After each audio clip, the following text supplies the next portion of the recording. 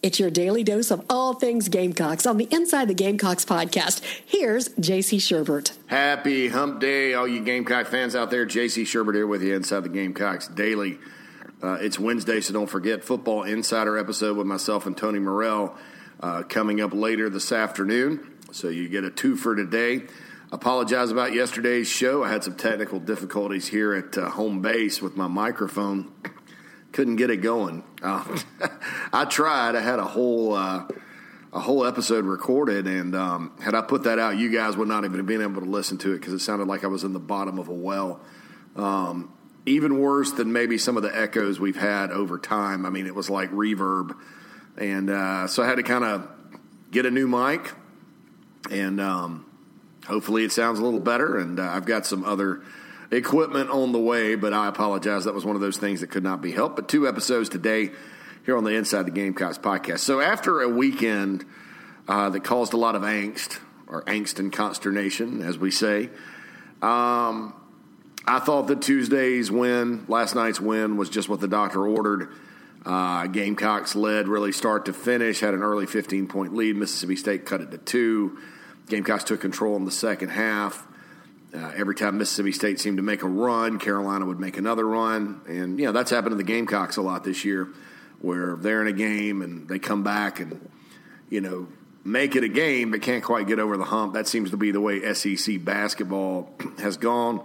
Mike Kotsar, and I want to talk about him for a second. 20 points, senior night, maybe his last appearance at the Colonial Life Arena. Maybe not if they get a home NIT game. Really, Mike has been such a solid performer for most of this year. We remember last year when Kotsar kind of hit the skids, missing layups, missed 19 free throws in a row.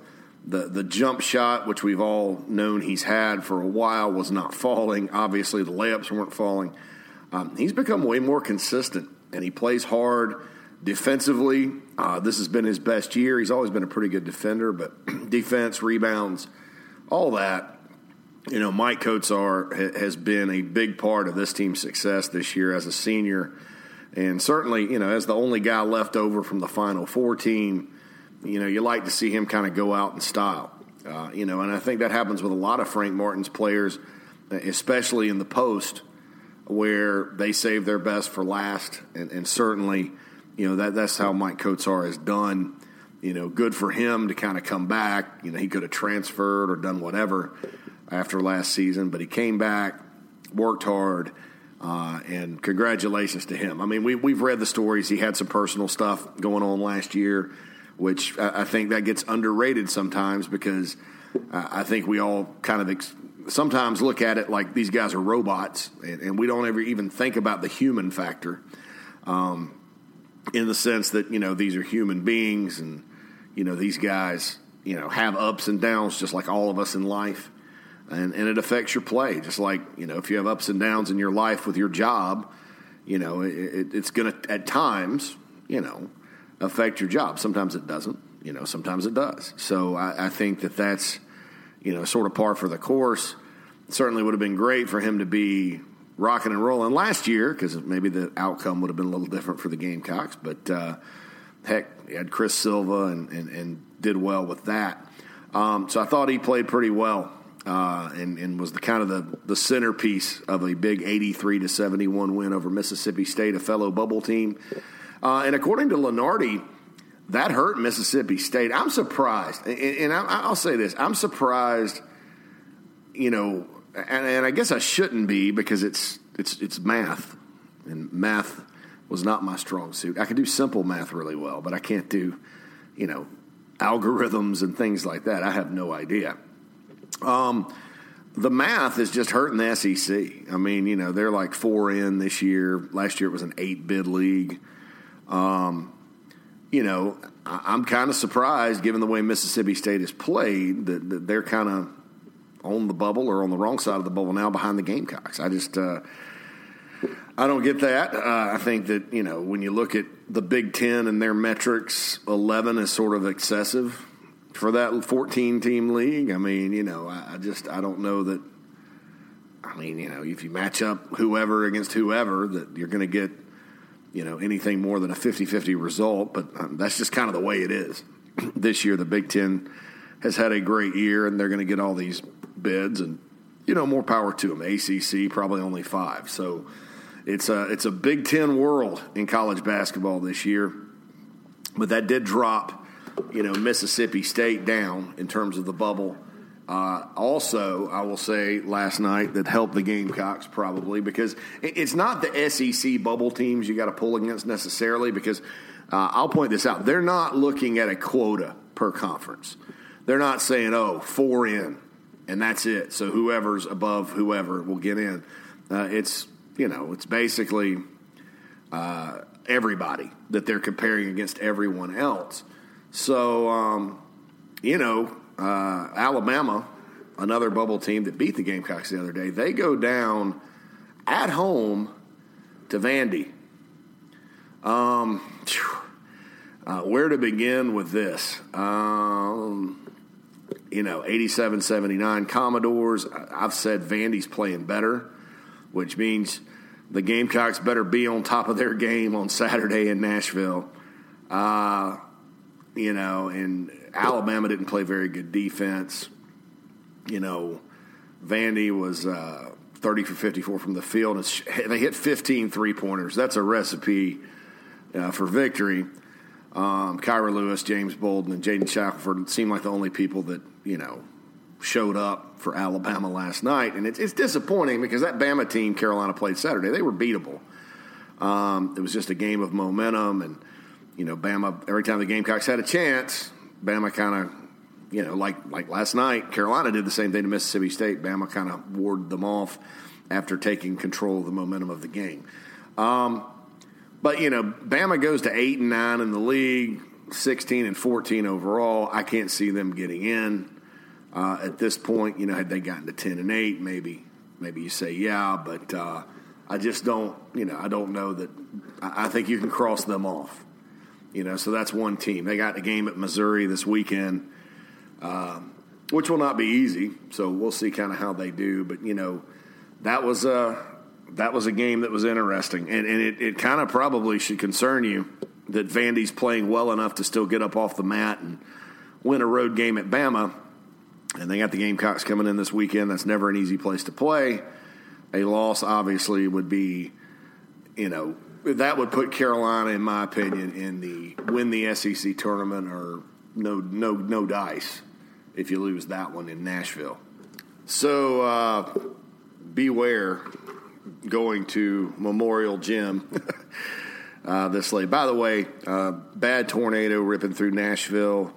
Obviously, having worked there, lived there 7 years, working there for Rivals.com and 24/7 Sports at the home office over the years. I have a lot of friends and loved ones in that area. And, they're all safe. So that's good. It kind of broke my heart seeing the damage that's done. And, of course, back in 2010, that area went through mass flooding, sort of like we did in South Carolina in 2015. And you just hate to see things like that, the acts of God, if you will, that end up taking lives. But everybody on my end's safe, and hopefully, the loved ones that lost loved ones will, get through this very difficult time. I just hate it. Nashville, as you guys all know from making road trips up there, I've never seen anybody in Gamecock land that when they have a road game at Vandy or SEC tournament or whatever that go up, that don't have a good time up in Nashville, Tennessee. And it's a great place full of good people, kind of like our state in South Carolina. And it's always been in my heart. And so hopefully everything's okay, and they, they avoid stuff like that again. I don't know how you avoid it, but, hopefully, that area is spared moving forward. Right there, kind of a tornado alley through Middle Tennessee, Northern Alabama, that area of the South. So, anyway, Gamecocks will go to Vandy. They're 18-12 overall, 10-7 in the SEC. I think, make the NCAA tournament, don't make the NCAA tournament, whatever. And I would still call it a long shot right now because a lot has to happen. But the Gamecocks are still in the hunt. I do think that what Frank Martin has done in the league has been impressive, and it's noteworthy. And look, you can say, only one NCAA tournament in 8 years or whatever, and that's a fact. And, it should be better than that. That 25-9 team that got snubbed on Selection Sunday, that team should have been in, okay? It wasn't, and so we can't change that. The last 2 years, the year after the Final Four, the Gamecocks, honestly, that team lost Rakim Felder, who they were counting on, obviously, and then P.J. Dozier, who they were counting on. I mean, those two guys alone were probably worth 2 or 3 more wins, and the SEC was very deep that year. Carolina was on the bubble right up until, they lost, I guess, a late home game to somebody. But they had a Texas Tech team that was really good, beat late and lost. They had Tennessee on the ropes twice and lost. They were the conference opener New Year's Eve at Ole Miss. Ole Miss wasn't all that good. They lost that by 3, could have won it. That team had, its chances. Last year's team, when they went on the run in the SEC, had no margin for error because of a 5-8 non-conference record that wasn't that good. But you don't lose to Stony Brook at home. You don't lose to this, that, and the other. Maybe you're more in the mix, but at least you get to the NIT. So they were in the mix. They were in the hunt. They were at least toward the bubble in February, which is always what you want. And then this year's team's definitely a bubble team. Now, probably going to be on the wrong side of the bubble. Just looking at it, and if Joe Lunardi was wrong about 8 or 10 of his picks every year, I'd scoff at it. I'd say, the Gamecocks have just as good a shot as anybody. But Lunardi doesn't really miss as far as the teams that get in. So I think that now, quite frankly, do I think that's a little bit, is that too much power for one guy to have? Yeah, but he's really good at his job. And, so you got to pay attention when he's got you in or got you out. And I was a believer when in 2015, 2016, the Gamecocks got snubbed, all of a sudden, his projections went from Carolina being in to out like almost overnight, and then all of a sudden they were out. So what that tells me is either he's got he's got the algorithm programmed into his personal computer, and it's working, and or he's got some really good sources on the committee.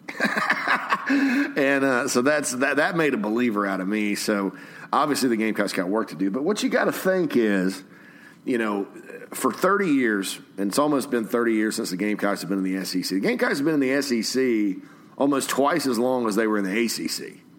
The ACC, of course, formed in 1953, I believe, with the old Southern Conference. When it split apart, I think the Southern split into the SEC and ACC or something like that. Maybe the SEC was a little earlier.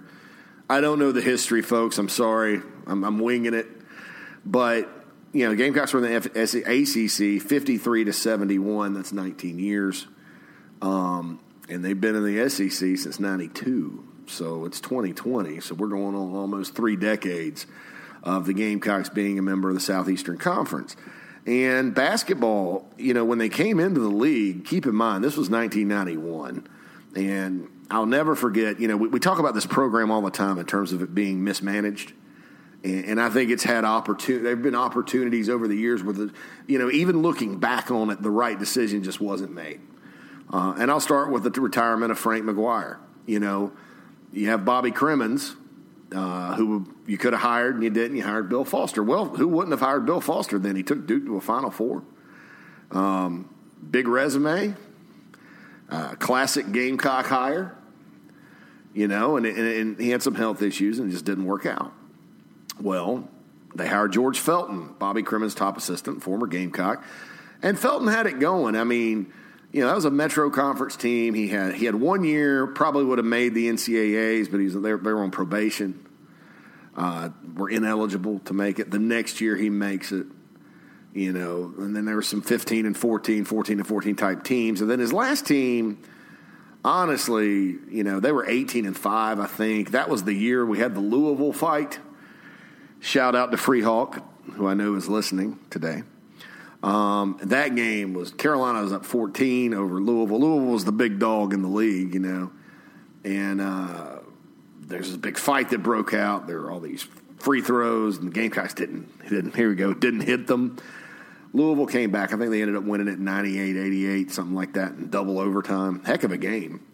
And then it just spiraled down from there. Gamecocks finished 2-8, 20-13. George Felton gets fired for some off-the-court type of deal by King Dixon, who I'll never, nothing against King Dixon as a person. I'm sure he's a good person, but let's just say the leadership was less than stellar during that time, and the Gamecocks are transitioning into the Southeastern Conference. So then there's this big debacle of a coaching search. Larry Brown, pretty good coach, interested in the job, didn't happen, et cetera. And you didn't have a lot of transfers during that time either. So Steve Newton, the Wheelo coach, lands on Steve Newton. Rick Barnes was in the mix for that job too. I think he was at Providence at the time. So lands on Steve Newton from Murray State. He comes in. Recruiting under him was a disaster. But he inherits a pretty good team. They start off the season pretty good. Then they hit SEC play. They were picked, I remember, in Athlon, because back then you had magazines, you didn't have all these websites. The Gamecocks were picked second behind Kentucky in the SEC East. They had divisions at that time because they had a bunch of players back. Joe Red had his heart issue, and Carolina ends up being pretty bad, and then pretty bad the next year as well under Newton. And then he gets fired, and then Fogler comes in.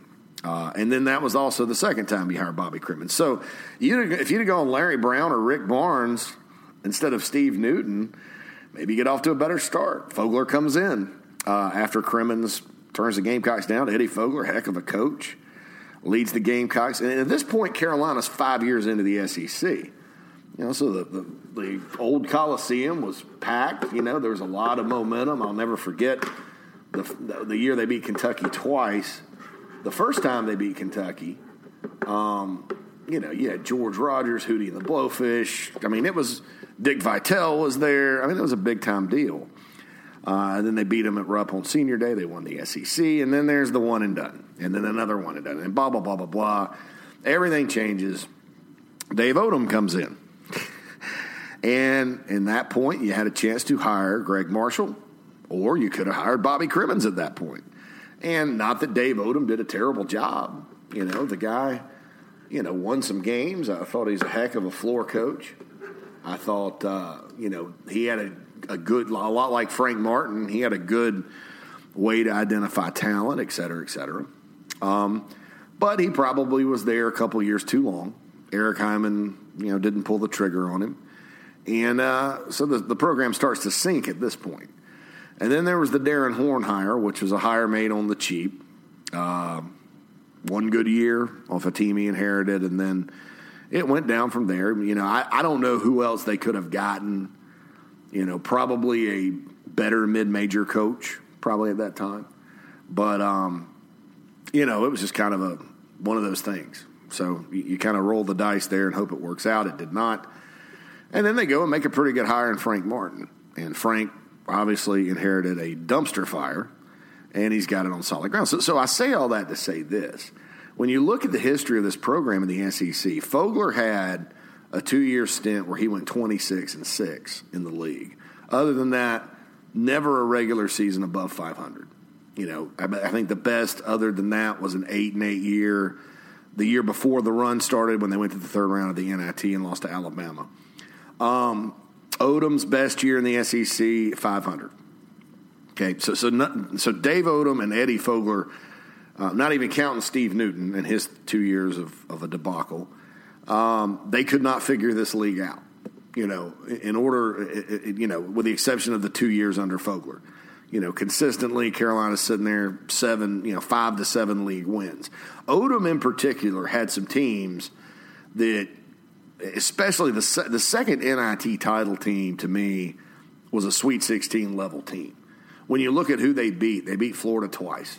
They ran through the SEC tournament to the championship game. You had Balkman, you had Wallace, you had Trey Kelly, who played out of his mind that year. You had a lot of great players, but couldn't figure it out. So Darren Horn had a 10-6 SEC record in a really down year in the league. Carolina won 21 games and could not make it to the tournament and got bounced to the NIT by Steph Curry and Davidson. But other than that, you had Horn 1 year. You had Fogler 2 years. Well, Frank now, with the win last night, has won double-digit games in the league and will have a winning record in the league 4 out of 5 years. That's never happened. So while I agree that the idea is to make the big dance, and while I will also agree that, this team this year shouldn't be on the bubble. You lost to Boston U and Stetson, and it's coming.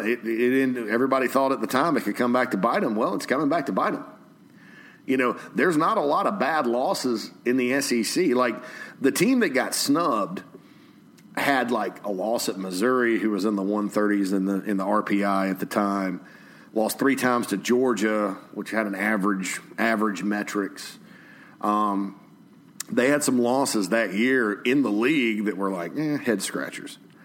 But, they got blown out by Kentucky at home. But this team doesn't have any bad league losses. I mean, they lost at Tennessee by a point. Ole Miss is a Q2 loss. They've handled their business against everybody else. There's no shame in losing at Mississippi State or Alabama by 3 and 4. But it's those 2 non-conference losses which were inexcusable. So I'm on that bandwagon too. That there's no excuse to be on this the wrong side of the bubble because those 2 games were important. And in today's with college basketball, you just never know how it's all going to go in this metrics fueled world we live in. And so you need every win matters. Even against the little guys, every win matters.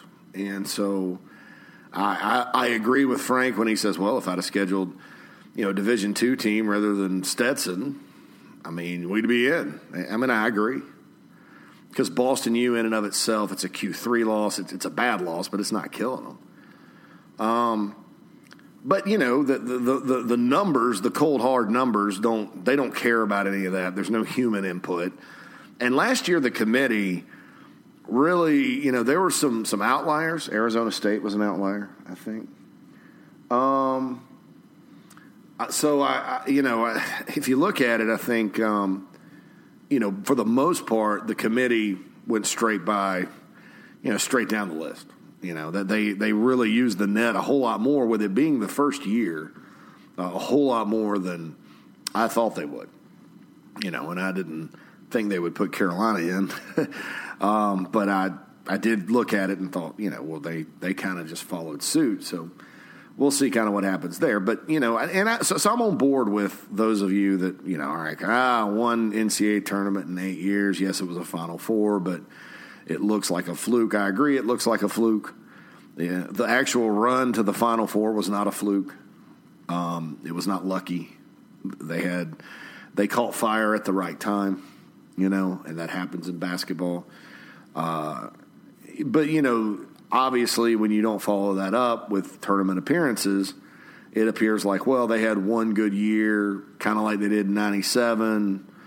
20 years later, they're in a Final Four, and then that's going to be, the frequency in which you hear from South Carolina basketball every 10, 12 years, and that's not the idea for any program. If you're going to try, I think that you need more than that. And so I'm with you on that. But I will point out that this SEC success is probably a step one, because there have been a lot of teams that have rolled through the non-conference at South Carolina and then run into problems when they hit the Southeastern Conference. I mean, there's just a bottom line. I knew the last 2 years the non-conference is an albatross, and quite frankly, I don't know. When you look at the totality of it, if you sit there and look at the losses to Houston and Northern Iowa, Those are Q1 losses. Wichita State's a Q1 loss. And I'll just go with Wichita State and Houston. The Gamecocks got blown out those two games. One of them was at home. So that's probably weighing them down too. But if you beat Stetson and BU, I don't think that's killing you right now. I think you're on the right side of the bubble. So I understand the frustration. But I will point out that double-digit wins in the league, 4 out of 5 years, that's just not something that's, a common occurrence with this program. And so no matter what, getting in the NCAA, settling for the NIT, whatever, and I understand if this team makes the NIT, that's a disappointment because, these guys should be they should have taken care of business when they had the chance early because it's coming back to haunt them. But, facts are facts, and you do have to look at the success in the SEC, and nobody else has really had that. And that's a surprise because heading into the league back in the early 90s, I remember, you kind of looked at it and it's like, well, it's going to take a while for the Gamecocks to compete in football in this league. Honestly, though, the first team they had in the SEC, Steve Tannehill, we all remember that 5-1 finish. And they ended up going 5-6 after a bad start. And, kind of competitive. The bottom didn't really fall out of football until 98, 99. I mean, they were like, between 4 and 6 wins. But you looked at it then and you're like, well, football's going to take a while. But basketball, coming in from the Metro, I mean, the SEC is not supposed to be that much more difficult of a league. I mean, the Metro, you got good programs, Louisville, Florida State, Virginia Tech.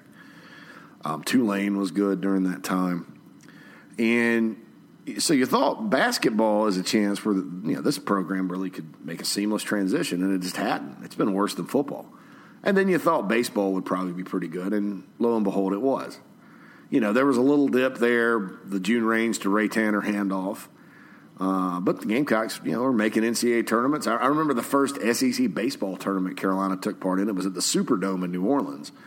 Carolina went deep in that tournament and made a regional under June Rains. And so when you look at the sports across the board, the surprise has been men's basketball. And, you look back to 97 when Carolina won the league 5 years in, and you're like, well, this is a program that's going to make some noise. This is a program that's going to benefit for being in this league rather than the Metro. This is a program that's, going to be really good. And then things kind of changed and the bottom fell out. And that's just kind of what's happened since then. It's been a vast wilderness, if you will, in the sport of basketball. But Frank Martin, to his credit, say what you want. I mean, this team has won double-digit games within the league. And I know there's more games now. There's 18. But, they're going to have a safe winning record within the league. You win Saturday, you're 11-7 for the second straight year. Third time in 4 years, and then 4 times in 5, you've had 11 or 12 wins. And so, if you're Carolina, that is progress, regardless of, the lack of the NCAA tournament. And I realize in college basketball, I'm the first to tell you, making the NCAA tournament is everything. So, we'll see kind of what happens with regards to all of that with basketball. Going to be talking football later with Tony Morrell. Baseball won last night at Fluor Field in Greenville over Furman. I believe that final was 3-1 in extra innings. Bullpen played well. They got Boston College today. Reminder that Boston College is an Atlantic Coast Conference program. They are a cold weather program.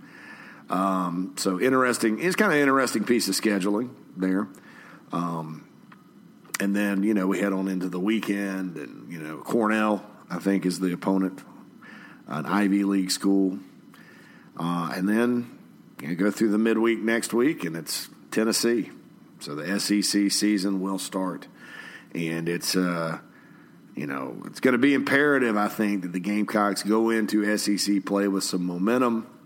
And really up until the second series, which is at Georgia, Georgia's really good, that they maintain the momentum. I think that Tennessee series is going to be huge for this team.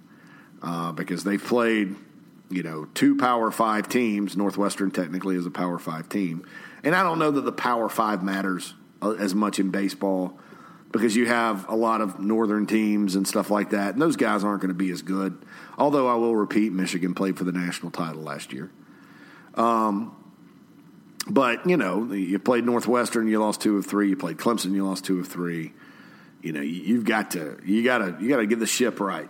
You got to win SEC series and get back to the NCAA tournament if you are Mark Kingston, and then make some noise when you're there. And that's the thing. You got to get back before you can make some noise. And that's going to be important for baseball. But we'll talk football later. Some recruiting stuff, some more interesting stuff with Tony Morrell on the Football Insider episode. This has been ITG Daily. It's J.C. Sherbert.